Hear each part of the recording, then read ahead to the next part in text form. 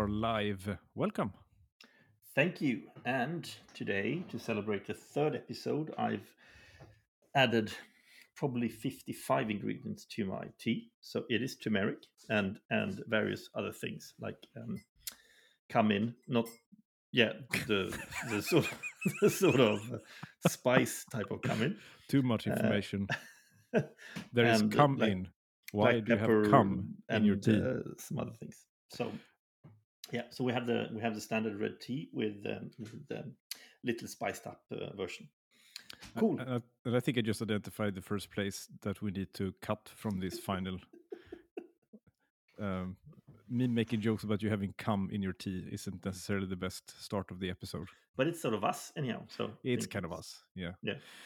Indeed. Listen, I was actually, you know, uh, listening on our first episode Mm. yesterday. I was out walking, had a long walk, and I thought, what should I listen to? And I realized that hey, actually, the best thing in the world to listen to is myself. Myself. So so I so I did a little bit of a rerun, and it's I think it's within the first 15 minutes or something, we actually say, so what am I? And one of us says, well, that's for another episode to go through. That's right. I had forgotten about that. And we're actually now on that episode, right? This is that other episode. That's absolutely true. What am I? Why is it a question I am able to ask? Um, why do I have an experience? What is that thing? The movie that I keep finding myself in every time I wake up in the morning. It's a pretty, and I think we are going to have some good and healthy debates towards the end of this episode, judging by some of the conversations we've had leading up to the recording today. Yeah, I ask questions and you keep telling me they're pointless, right? So that's basically And that's the it's cliffhanger. not so much a debate rather than you telling me I'm wrong. I'm not asking the right questions. So. I feedback taken. I'm not inviting to too much of a conversation, am I? Let's see. But it's first episode we had was around what's the that was just improbable that we're here. It's we're highly improbable. Yeah. And the freak accidents leading up to us having that pod, and then the second one tackled reality and what it is and how we sense it. And now we come to what am I, the more the inner reality of what am I and why, and what would make me not me anymore. So I think it's a big enough question to merit an episode in our podcast. Yes, it definitely qualifies as a huge issue for two Yes. laymen to sink their teeth into. So, and in this specific case, I think I am considerably more a layman than you are, because you have actually researched this topic a little bit more than me. I just have stupid questions, but I think it's going to be good anyhow. well, I've been obsessed by this question for a bit longer, I suspect, and I have a number of so there are bits and pieces of ideas and theories that I've listened to or read, and to me they seem to fall. This seems to be pieces that form a puzzle that starts to make some sort of a sense, at least to me.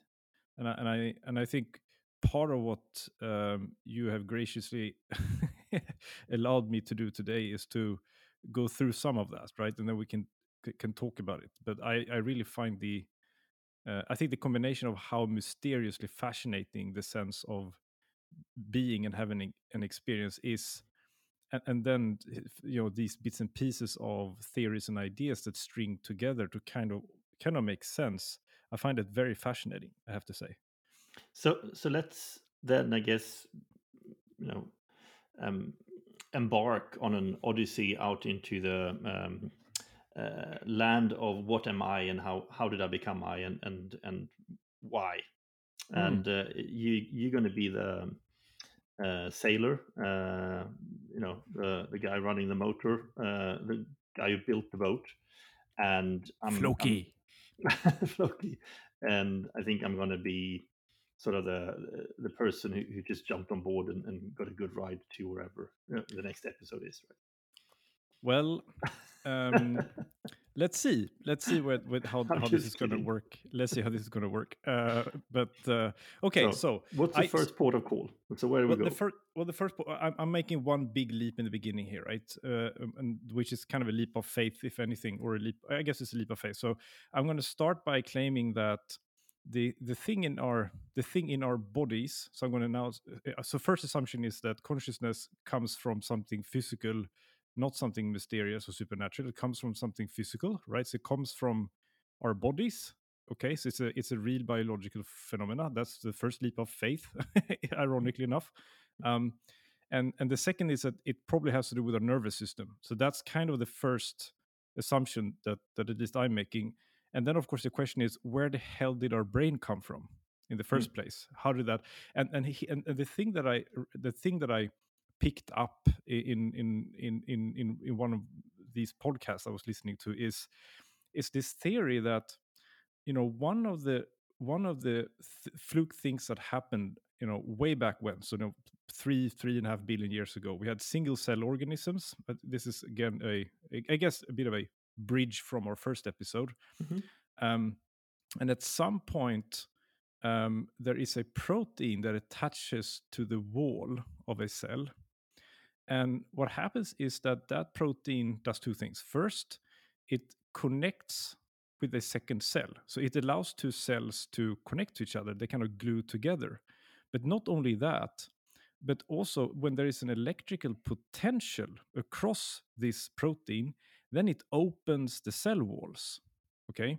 And when it opens the cell walls, then it allows these two cells to share their inner chemistry, right? So all of a sudden, these two cells are now kind of as one. They share the same chemistry, and the way they do it is when there's an electrical signal present over the membrane of the cell, so that this gate opens. Okay, so you can open and close the gate and send chemistry through.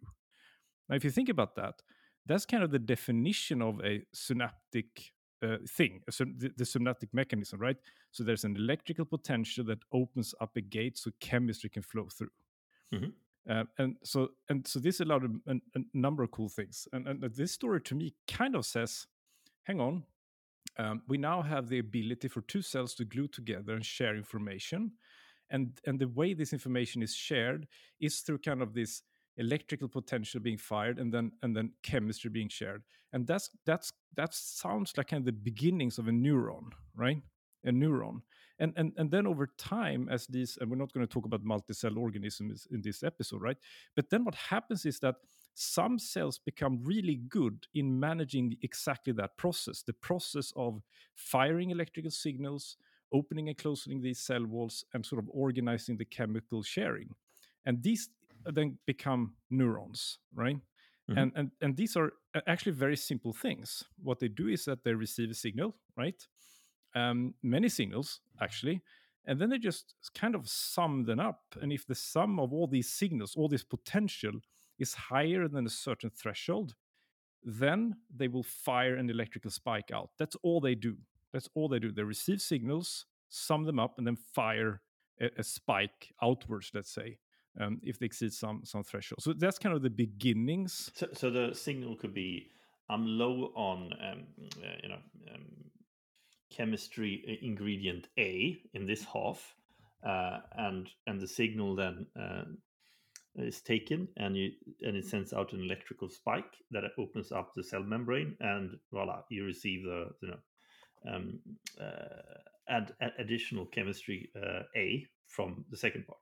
Yeah, exactly. And already we're sort of giving this neuron perhaps more smartness than it has when we're describing it, because all it does is it acts like a gate, almost like the gate is closed, but when a sufficient amount of signal is hitting it, electrical potential or chemical balance hits it, then it just opens. That's all it does.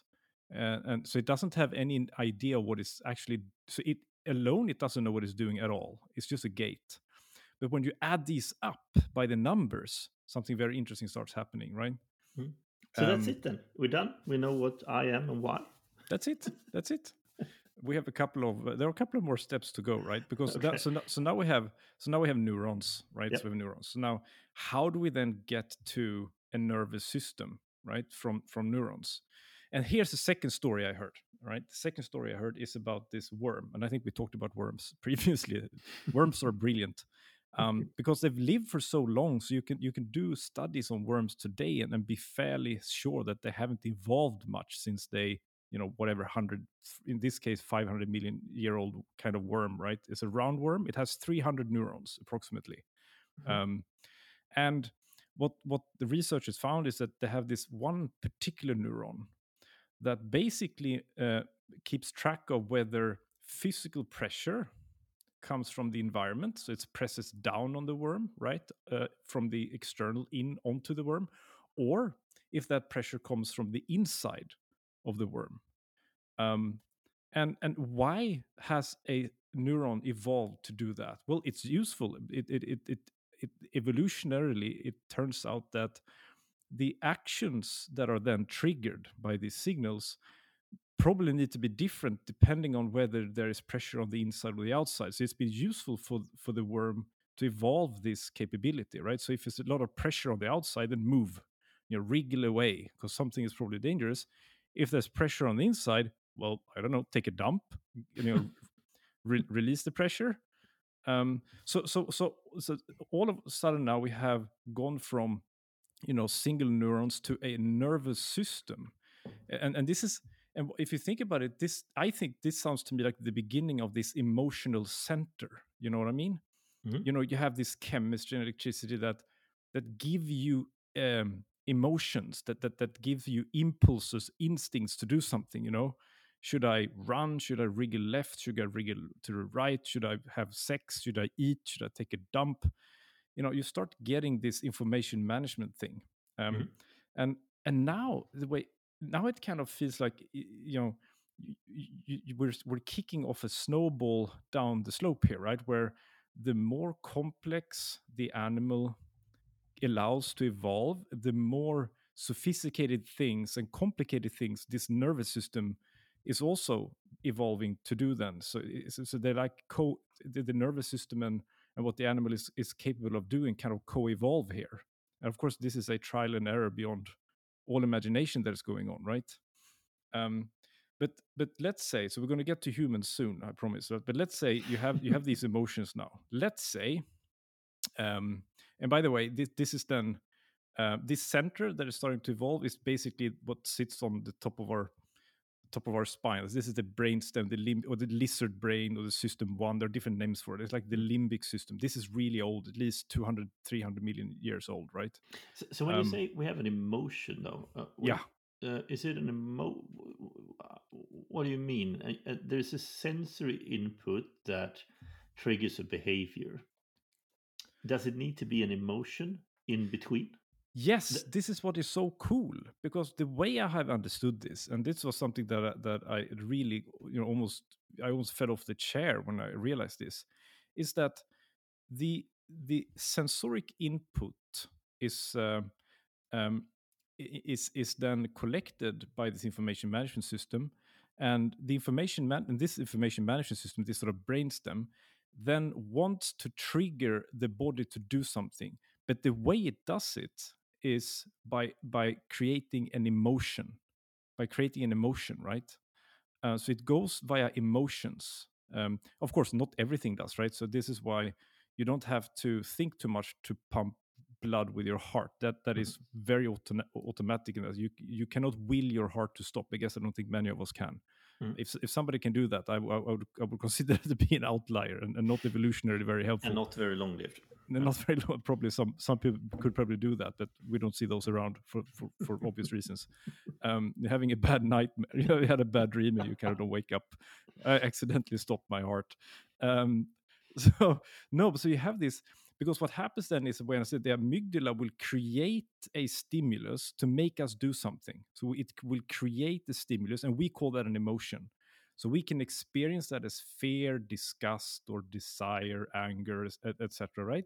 In order Mhm. to make us either approach or avoid something. um, and but this is the thing, we don't if you put your hand on something really hot, Mm. it's very difficult to regulate that emotion and not withdraw your hand. I mean, with practice, I'm sure you can do it, right? But there's an instinct that forces you to react immediately. But Mm. what happens, and now we're getting to learning sooner, because what happens evolutionary, that it starts making sense to delay that immediate response, to think about it. So if there's a sensory system, you're out in the woods, right? And you're picking up that, there is something, there's a smell here in the air. And of course, that smell, if it's foreign, the immediate instinct could be to just run from it, right? But at some point, it starts being useful to stop and explore, to trigger a different behavior, because maybe that foreign smell is a, a species, same species, opposite sex, and you're just about to get laid. So maybe it actually makes sense to hang around. Maybe it's a new type of food source. So this complex system on top of a system, and this is now the neocortex, starts evolving that regulates that emotion down. So the limbic system creates all this emotion, fear, anger. I need to run, and I need to just fight, or I need to freeze, whatever it is, right?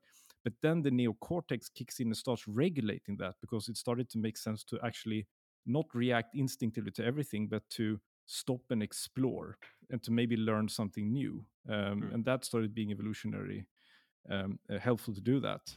And now we're getting into learning, right? Yeah. So, because over time, if you decide actively with your brain, i.e., the neocortex part of it, you decide to stick around, you will start. And if you get lucky in the woods, a couple of times in a row, you're going to start to associate that smell with a reward, and that pathway is going to start is being then is then going to be something that you are looking to do more of and more of and more of, because you're triggering a positive reward with it, right? Mm. So now you're learning. um and to me, it's almost like the way the brain evolved over time now is a very good mirror of how we talked about how we evolved in episode 1.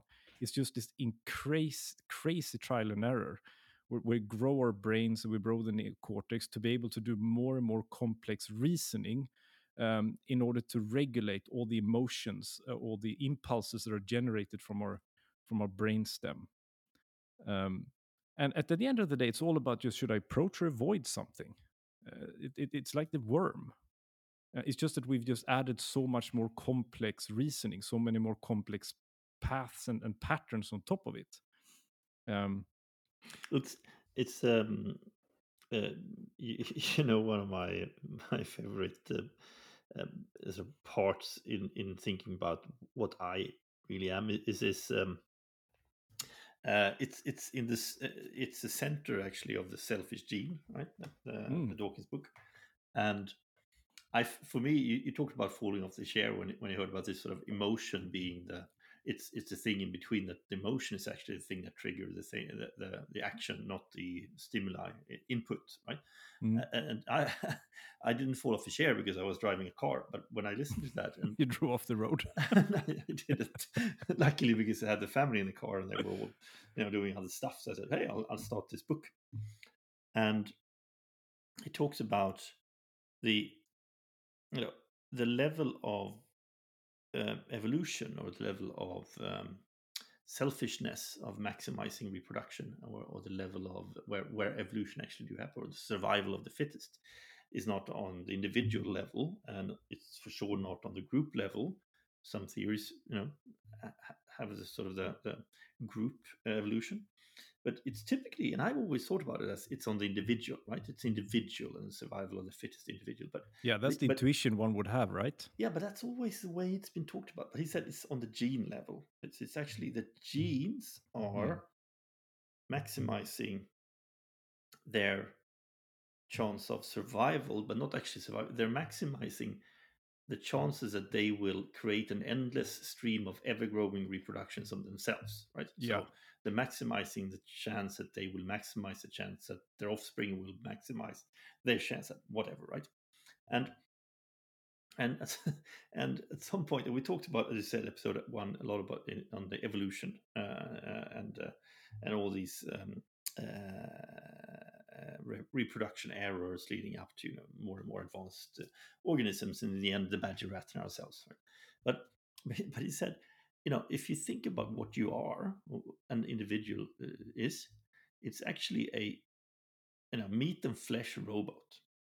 Right? It's a robot that has been programmed by genes in isolated genes, but also in collaboration. These, as I said before, I think about these as green little cartoon guys and girls sitting there, hacking away on a computer and creating more and more advanced algorithms and finding new ways to add, new features to the robot, right? Like Boston Yeah, Scientific YouTube thing, right? Oh, it can dance. Look, it can dance by yeah, itself. And that's pretty much what's been going on, right? You have this gene pool to maximize the chance of survival. It's been incorporating new genes and new stuff, but it's built this robot and filled it up with the most advanced algorithm it can come up with, and it's a lot of experimentation going on. And yeah, one thing they figure out during this journey is that, hey, it's actually pretty exhausting to micromanage these bloody robots. So I'm going to make it managing itself according to my instructions, right? So then it creates these instructions, which are the algorithms so the brain is just a massive amount of complex algorithms, how we react to different inputs, and yeah. and we're just a robot carrying around those algorithms. And the thing that is so mind blowing about this is that we think about this as algorithms, but it's just a network of these very at the heart of it very basic neurons. Um, where, but it's just that it's so bloody many of them, and the network is so deep um, that, and this is also why if these were perfect algorithms, we would react exactly the same way every time we come and are faced with the same input, the same situation. But we don't, because it's so messy. It is so messy and it's so interconnected. It's like this web of all these patterns interconnecting. And that's also why, when you think about this, when they do these brain scans, when they look at electrical, so how electricity behaves inside your head, the electrical Yeah, potential, when yeah. when you look at different things, when you write things, it is, even though we think we have identified different parts of the brain, the pathways are long and very complex, and they're really interconnected all the time, and they're kind of roughly organized in a certain way, but it's just a big mess. And so we think about ourselves as very advanced, and we're very complex for sure, but it is just this super deep network of neurons, and there's no way of really telling if we could extract, but could, if we looked inside the brain, just kind of, and try to map it, I don't think we would ever be able to figure out how any one human being would actually work, if you know what I mean. No, exactly. It's too complicated. It's just too So, and complicated, no right? wonder sometimes when you when it's that messy of a programming, you go on stage, right? And you're supposed to hold a speech or something, and then syntax error, and you just shut down.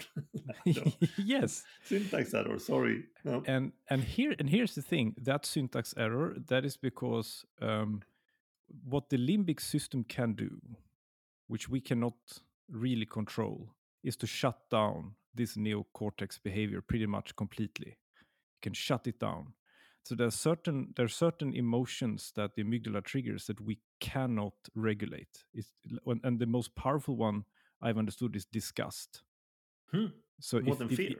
yes, more than fear. Mhm. If the body, it feels really really disgusted, you will puke and you can't stop it. It's Mm. almost it's basically impossible to regulate that emotion.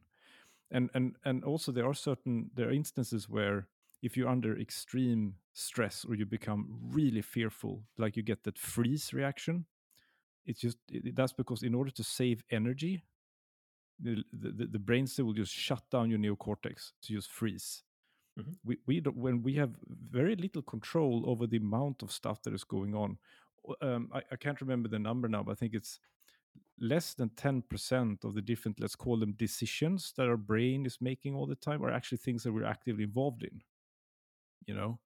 So when you're going to when you wake up in the morning, the body starts um, increasing blood pressure away from your feet in order so that you can stand up without fainting. This happens automatically, of course. You don't think about it because it is anticipating that you will stand up, right? Hmm. So it's and this is just one of, you know, thousands of these things going on all the time, right? It is constantly predicting your next move and taking actions according to that prediction.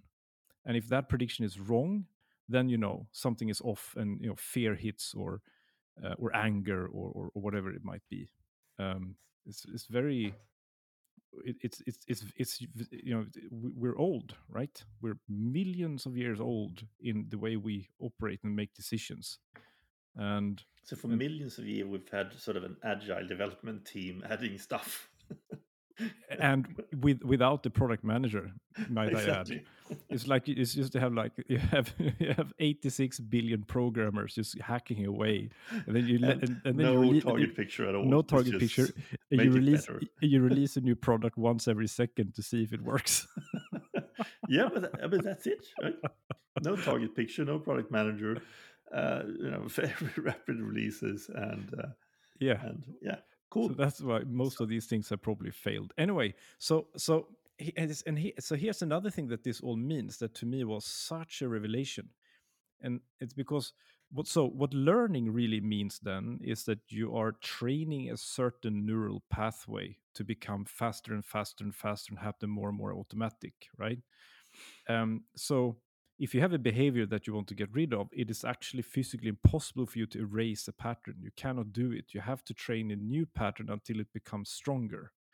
So if you want to stop smoking or drinking, if you want to start exercising, the only way you're going to unlearn a past habit is by learning a new habit that kind of replaces that pattern and becomes even more strongly um, automated, let's say, than what you were already doing. Mhm. So you know, you can't stop smoking, but you can replace it with chewing gum, or you know, finding Jesus or something else. Um, Yeah, but that's true, right? I mean, uh, one of my family members is a social worker, and always said that a very common way out of addiction is to find, you know, Jesus or religion of some sort. And yeah, that's essentially something which is you so replace one drug powerful. with Yeah, another, you know, exactly. drug. Or, you know, we can call it different things, but you replace it with another thing that is stronger. And because the thing that you remember, things that you really remember in life, are those that have been very, um, you know, very clear from an experience point of view, right? Either huge moments of fear or gratitude, or, and of course, if you have a religious experience, that's going to be super super powerful, and that's going to be a strong pathway that you can keep practicing and keep firing. So I'm not surprised that, you know, you need one way out of a bad habit is to have a very strong revelation around a new habit. And so I'm not surprised that many people, you know, me hear many times people that have problems with, you know, it could be criminality, it could be drinking and other addiction, that they turn to religion, and that is a way out of it. Exactly. um but that goes to the other thing as well, right? So you can't not you can't unlearn something that you've learned. You have to replace it. Yet you don't remember anything. You don't actually remember events. There's been What do you mean? I remember a lot of events. Right? well, the thing is, you remember. So technically, you remember the emotion and what you did. Um, What about? technically, But okay, so what about pictures then? Because uh, I think I can remember pictures, right? From events. For example, I saw a couple of swans this morning, and I can sort of picture what they look like. and this is something that I've been meaning to dig into, because there's something here which I have not yet figured out, and that is there are people that have you know, photographic memory. So how does Mhm. that work?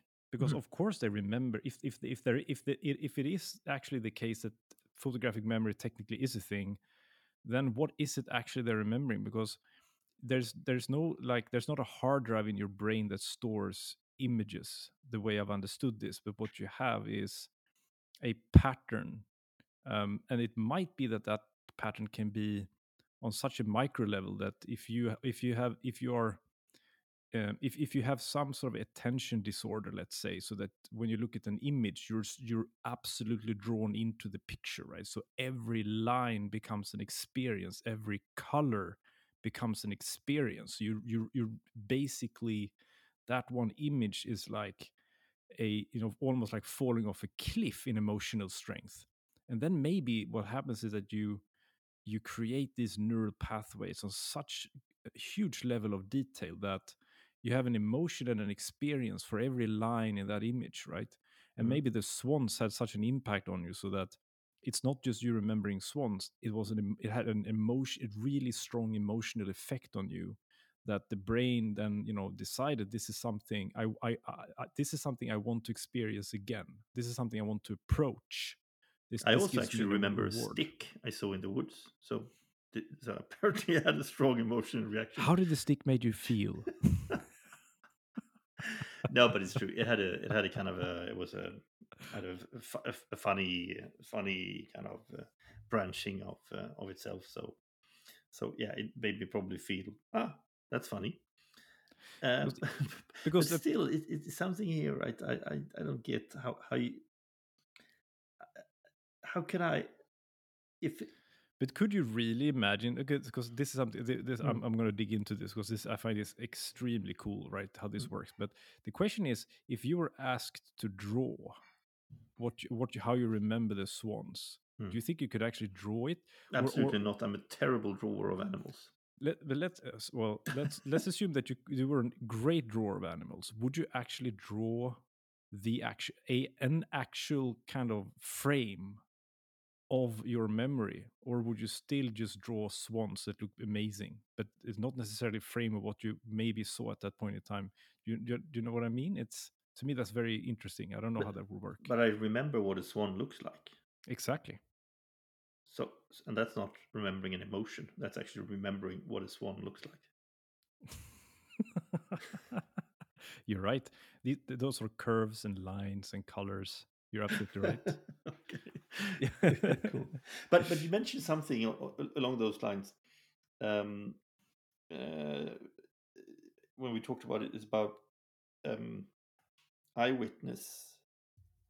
Uh, that if I understood it correctly, if a let's assume you've been mugged, and the person you that mugged you looked a certain way, and of course, mugging you made you fearful of that person. But then you have a lineup, an eyewitness lineup, and there's a person looking completely different, but for some reason, that person triggers a memory of an emotion that made you feel uncomfortable or fearful. Mm. Would you then combine those two to actually pointing out the person that doesn't look at all like the person who mugged you, just because they trigger the same emotion? Well, this is actually what some research has shown, Mm. which I'm also really keen to dig further into. That eyewitness testimonials are very, very tricky and dangerous and treacherous for this very reason. That there is a lot of bias that goes into what you think you remember from, for example, such an event. Now, if you were the victim, that puts you in a certain category. If you were observing the crime from afar, that puts you maybe in a slightly different category. Mm. But yes, biases, past experiences, judge, judgment will play a huge role in eyewitness testimonials, which is why in some jurisdictions they're almost no longer used. At least never alone. There Mhm. has to be other sort of technical evidence as well, because it's been shown that you can tamper with eyewitnesses very easily, and even unwittingly, right? Can you do that because you're asking leading questions, maybe without intending to, which will have the victim or the eyewitness associate the event with other things that they've experienced in their life, maybe, and that will twist and turn kind of this memory, if you will, of what the person looked like, what they saw. Because the main, again, if we believe and I at least I choose to believe that, the primary purpose of, let's call them memories, the primary purpose of memories is to help us repeat successful behavior or avoid danger or avoid unsuccessful behavior. If that is the evolutionary use of a memory, then it kind of makes sense that we will, firstly remember emotions to avoid or emotions to seek out, and secondly, the sensoric input at that time, because the sensoric input goes via this emotional center before it hits our consciousness, let's say. And it is kind of interesting. So that's why, sometimes if you think about what are the things you really remember in life, and you will always kind of say, well, those things are memorable. The word comes from something, right? These are things that were very scary, right? Or very cool, or that really had an impact on you. But I mean, you won't remember what you did yesterday at 2 p.m. unless there is some other reason that you happen to know calendarically what you were doing yesterday at 2 p.m. Because most of what we're doing is just repetitive tasks, right? Unless you had an amazing dinner, right? Not Then at you will 2 remember p.m. it. though. No. Not at 2 p.m. No, that's A absolutely great true. lunch, late lunch. But the other outcome of this is this negativity bias, because it's much more important for us, evolutionary, let's say, to remember to stay out of danger than to remember to approach something which was nice, right? And the way I understand it, that is also why it is so successful from a journalistic point of view to create these dramatized headlines, right? Because we do seek out to understand where danger might be so we can avoid it. So headlines which are negative are much more powerful, and we're much more likely to pick that newspaper up or click that link. Um, and I think it's just helpful to be aware of that. And that's what, you remember, Hans Rosling, he always said that when he the book Factfulness and all the speeches and the tour he was giving, during his lifetime, really only had one theme, which is most things in the world are getting better, right? Every year, it's like 99 out of 100 things that are being measured are actually becoming better all the time. Not music, though. That was actually best between 1990 and 1994. Not music, and I think perhaps climate. He does concede that is the one point where we're absolutely correct in being actually not enough fearful, perhaps. But everything, but that's not how, if you ask people how they feel about the world, most people will say was better, was better before. Things are getting worse when you ask them, whereas things actually aren't. And it's because we have this, which is kind of a healthy negativity bias, I guess, from a survival point of view. Yeah, from an evolution point of view, now I think it's probably putting us in a lot of shit, right? In the modern world, right? But Yeah. so back to topic. Yeah. So what? Thus, I am ? Question mark. Okay, so here's my take then. These are these are some bits and pieces of a puzzle that I think is making sense. So we have an experience provided by our brain that we call me, myself, my consciousness, which is basically just an 86 billion neurons deep network with hundreds of trillions of connections that are just making sense of my emotions and regulating the inputs that I'm receiving all the time. This is I. That's what I am. I am this process, continuous process of making sense of the world around me in order to predict the next step. That's it. Should I approach something? Should I avoid something? That's it. That's what I am. That's a very positive way of looking at what you are. That's what I am. That's me. So, That's me. and we talked about this a couple of times, right? And I think you mentioned there are two ways on the to look at this question: the easy and the hard, or the soft and the hard. I can't remember what you called it. One is Oh sort of yeah, the easy and the hard problem of consciousness. yeah. So, Hmm. I mean, I can everything you said makes a lot of sense, right? I believe that's what it is. Now, that's the easy part to sort of explain. What where I get stuck is then okay. So what actually makes this consciousness me and my consciousness? How can I be that? And I'll just go through a couple of examples of Hmm. what I mean.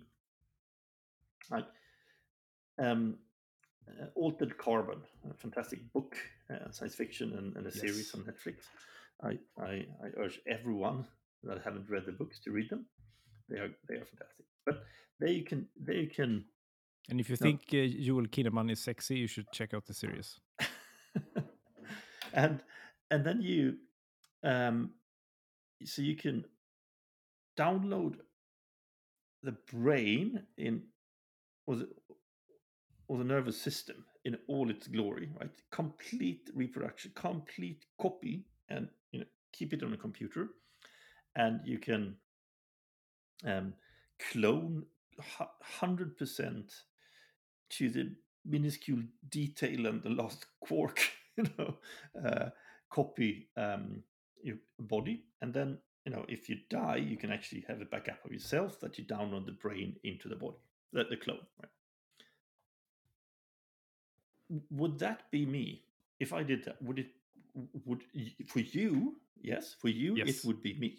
Yeah. But for me, would it be me? Or would I be gone? Which one of you? The one I'm talking here now, sitting, thinking, the one that lives inside my head that you don't see, but Mm. that is for me is me.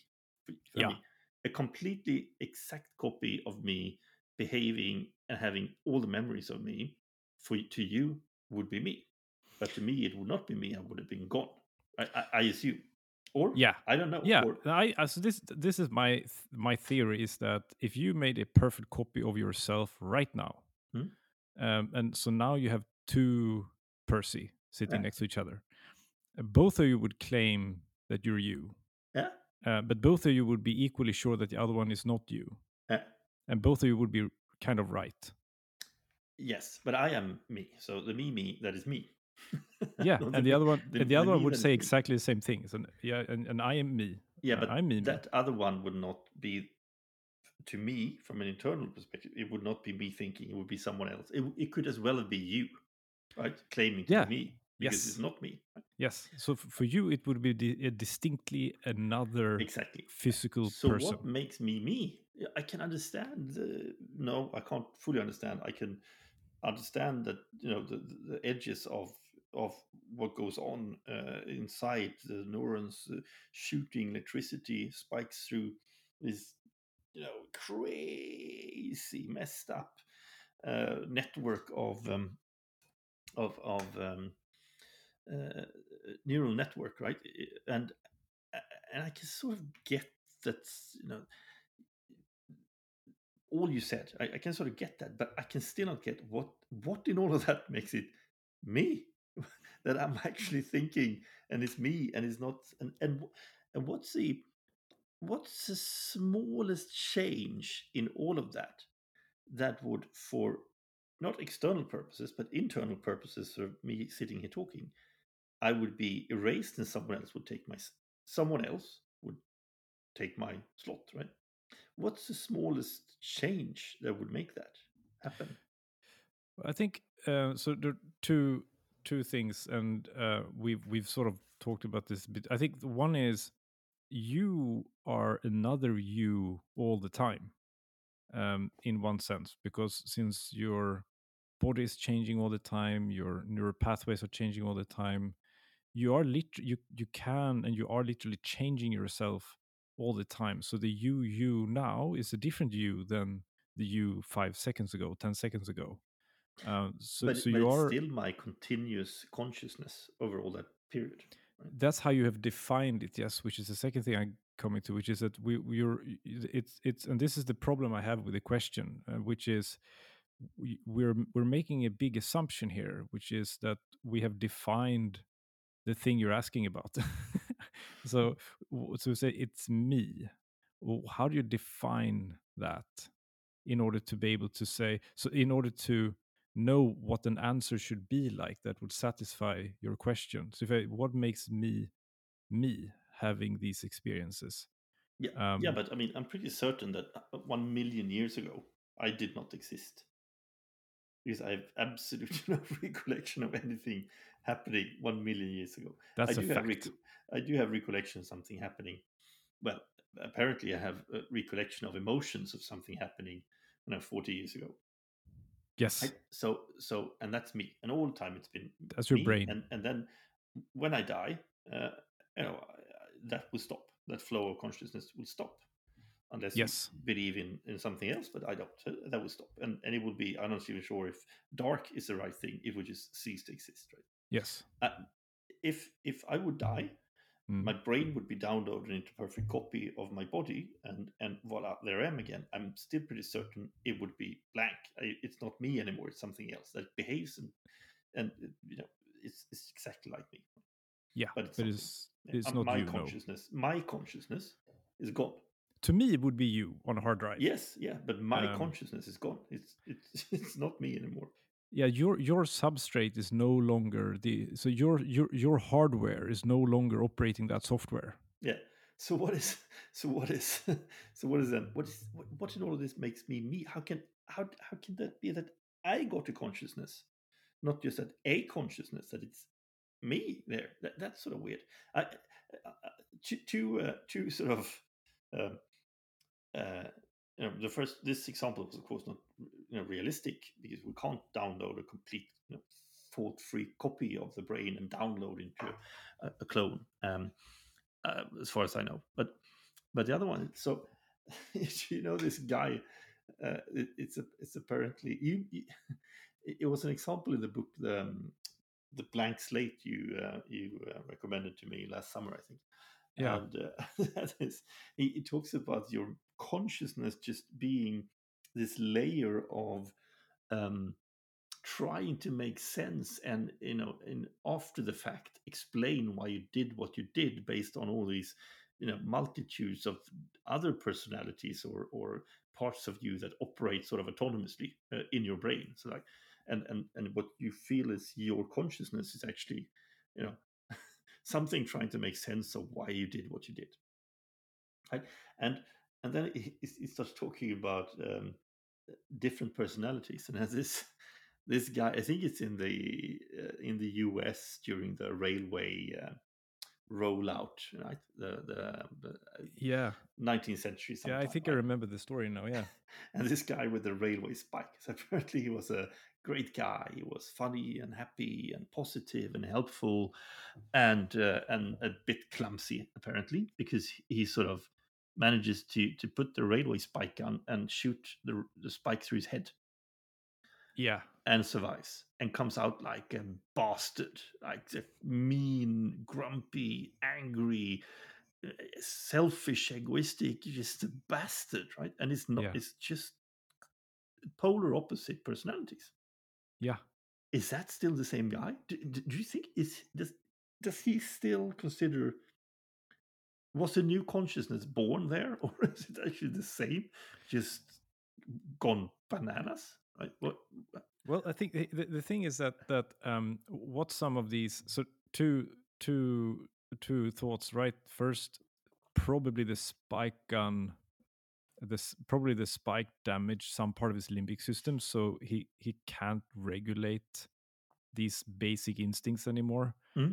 And that's something you can see. There are these animal experiments where they um, you know um, they suspend some of the frontal brain functions, and the animal will be over sexualized or over aggressive or just overreact basically to things, right?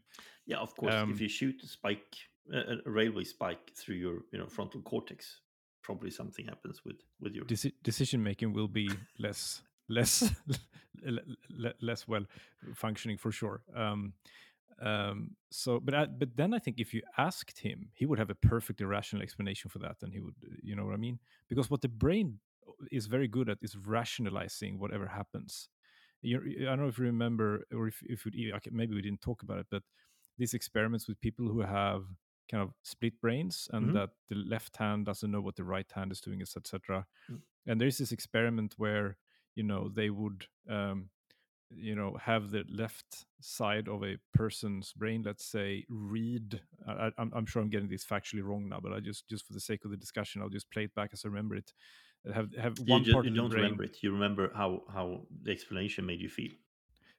because they would read it exactly. It made me feel enthusiastic. So that's why I'm going to. So basically, they had one part of the brain read a joke, Mm. right? And then and the guy starts laughing, and then they would have an interviewer talking to the other part of the brain, asking, "Why did you laugh?" And the guy would say, "Well, because you told me a joke," and be absolutely certain that that is what had happened, because the only thing the brain knows is that it's heard something funny, it's laughing. But the rational explanation for that person was like, you just told me a joke, that's why I'm laughing. So so, so the brain is really good at coming up at rationalizing and coming up with ways of making sense of the emotion that is sort of chemically filled with, let's say. But take that, the split brain. That's because that's another phenomenon that is. I mean, I do believe my first, the railway spike. I do believe if that would happen to me, I would still experience my consciousness as continuing. I mean, you Mm. can have a bad day. I mean, you're tired or some bad. You can be grumpy, right? You can Yes. actually change personalities, but that is a more permanent one. But as you get older, and your frontal cortex gets sort of disintegrated, and you start pouring out all these things that you always held back, but suddenly it just comes out, right? That's sort of, he did that in a very fast manner, right, by shooting the spike through his head. um, so so I do believe that would still be me, as I think about me as me. um, but if I if I cut off the what's it called? Brain beam, I think it's called, right? So if epileptic, and you treat that by cutting off the brain beam, not all, Oh yeah. you can, and you actually have this split brain. So you actually have two parts of the brain that do not communicate. Mm. Hmm. Which one am I? Am I both? And why can I only consciously, if I understand this correctly, you sort of control half. Your primary consciousness then is one half of it, and the other one can do a little bit what he wants, like picking up a red dress instead of a red jumper, or a blue dress instead of a pair of socks. Right? When you say I gonna, I saw this in school many years ago, that someone said, I'm going to pick out this dress. And the hand goes in and takes another dress, because that Yes. part of the brain decided, nah, I want the other dress. So you got two people consciousness living, but you can only experience one of them, because that's the one that is you. And I'm not sure which half of the brain is me, but then you have this other one. But I guess I think this again to me is an example of how difficult it is to define that question, because um, the the person might say that I intended to pick up that dress on the left hand side, but then someone else you know guided my hand so that I picked up the right instead. Hmm. But again, it becomes a definition, because it's the same physical person did both those things, thought about the left and grabbed the right. So it's still that person. So to me, this is a continuum. It's like if you've had two really bad days and you feel kind of down and depressed, um, you know, you will, at least the way I work is that I will pretty quickly sort of identify with that emotion. So I am a depressed person. Life is hard, life is tough. and I can hardly remember how it was when life was easy and life was just good. And then, a day later, I can wake up and feel great, or I go for a jog. I get the runner's high. And now I can hardly remember what it was like to be so low. I cannot remember why I let myself get bogged down with all these thoughts and emotions. And I think these are a kind of examples of the same thing, that, you know, we identify ourselves with this process, this process that the brain is going through all the time. We identify ourselves with it. And if something happens that we cannot really identify ourselves with, we get worried. And that is probably evolutionary a good thing, that we define ourselves as a composed entity that does predictable things. And when we stop doing predictable things, when we start doing things which are not good for us, we get worried. So that's not me. That's not who I am. You know what I mean? Because we identify ourselves with this process all the time, this movie that we're part of. Uh, uh, yeah, and I think that's I again I get sort of on a layman level all of that, but still I have my consciousness. It's me. Something makes it my consciousness, me. Yeah, and it's you. You make And, it your. and if I would be perfectly copied in all the details Yes. and put next to me, I Yeah. I would not be commanding two of me's. I would still Correct. be commanding me. Yes. So what makes me me? That's sort of, and you say it's a pointless question, right? To me, it's a question. Um, Well, um, well, I guess um, I have chose. I think it's maybe I'm coming across a bit too binary if I say it's a pointless question, but I do think that it's a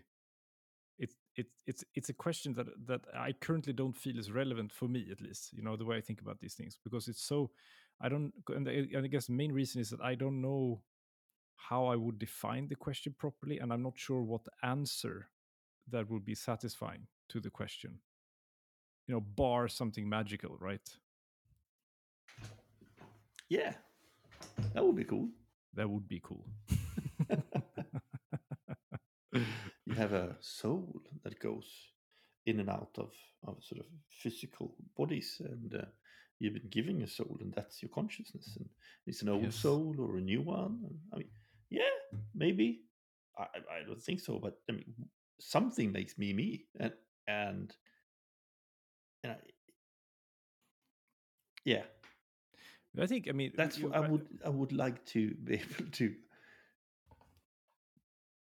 to find some kind of. And we're not gonna in this episode. Maybe next one. we're not But, going to but solve not, it. we're not But going to solve it in this episode. But to me, it's really it's a fundamental question. If at some stage we do manage to do head transplants, which would be the very brute version of downloading your brain into a clone, it would be to sort of hack off your head and sew it onto another body, right? Um, uh, it's not it's a very rudimentary version of it, but still, would that be so in your view? The me sits in the brain, at least. I mean, that's where it sits, and I think so too. It sits in the brain, and it works and has developed through all these mechanics that we talked about, and maybe its memories are made of emotions and not of pictures and all of that, but it's still something there that it's just makes that uniquely me, from my perspective. That's we're not going I to think solve the it, but no. that's One thing that I think could be related is the fact that we spend so much time um, thinking about scenarios. So when we say we think, we're kind of going through future versions of ourselves. So if you took that away completely, so you're no longer able to plan the future. You're only in the absolute now, in the absolute present. mm, Um, and since you're not planning actively anymore whether or not you should pick up the pen and write, none of that works anymore. You're purely driven by instinct, then you would also not have had any, I suspect, complex memory stored, because they would have no point really, because you can't use them for decision making because you can't plan the future. I think this is a change where you would probably not say that you are you anymore, because you is an entity that acts in a certain way in the world based on your prior experiences and learnings, right? Mhm. That's kind of you. And if you can no longer plan such actions based upon your experiences and learning, then maybe that's one version of not being you anymore. Mm.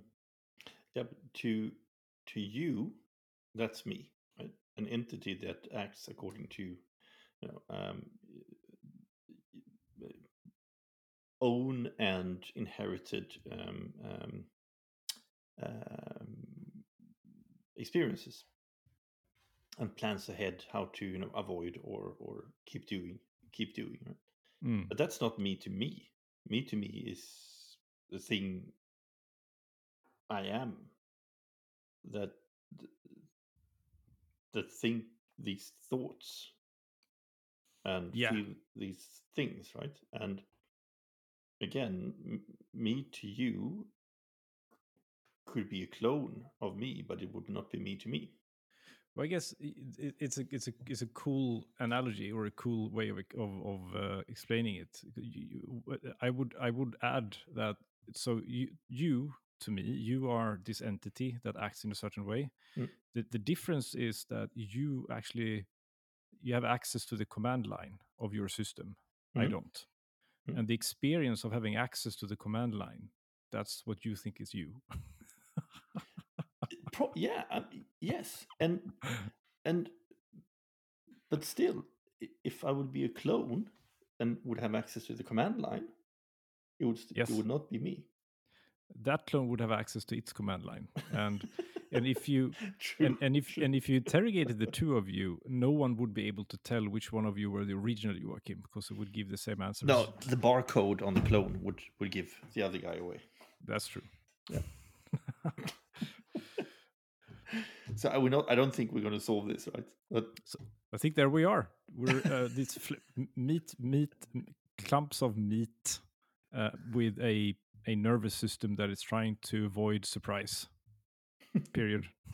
programmed by angry little green blobs, i.e., genes, that are fed up of micromanaging these robots. So they did more and more complex, completely wild and crazy, agile development experimentation over time, and created this thing that works most of the time. Sometimes it shuts down, and in all of that, there is a piece that you're not looking for, that I'm looking for, that is what makes something uniquely my consciousness.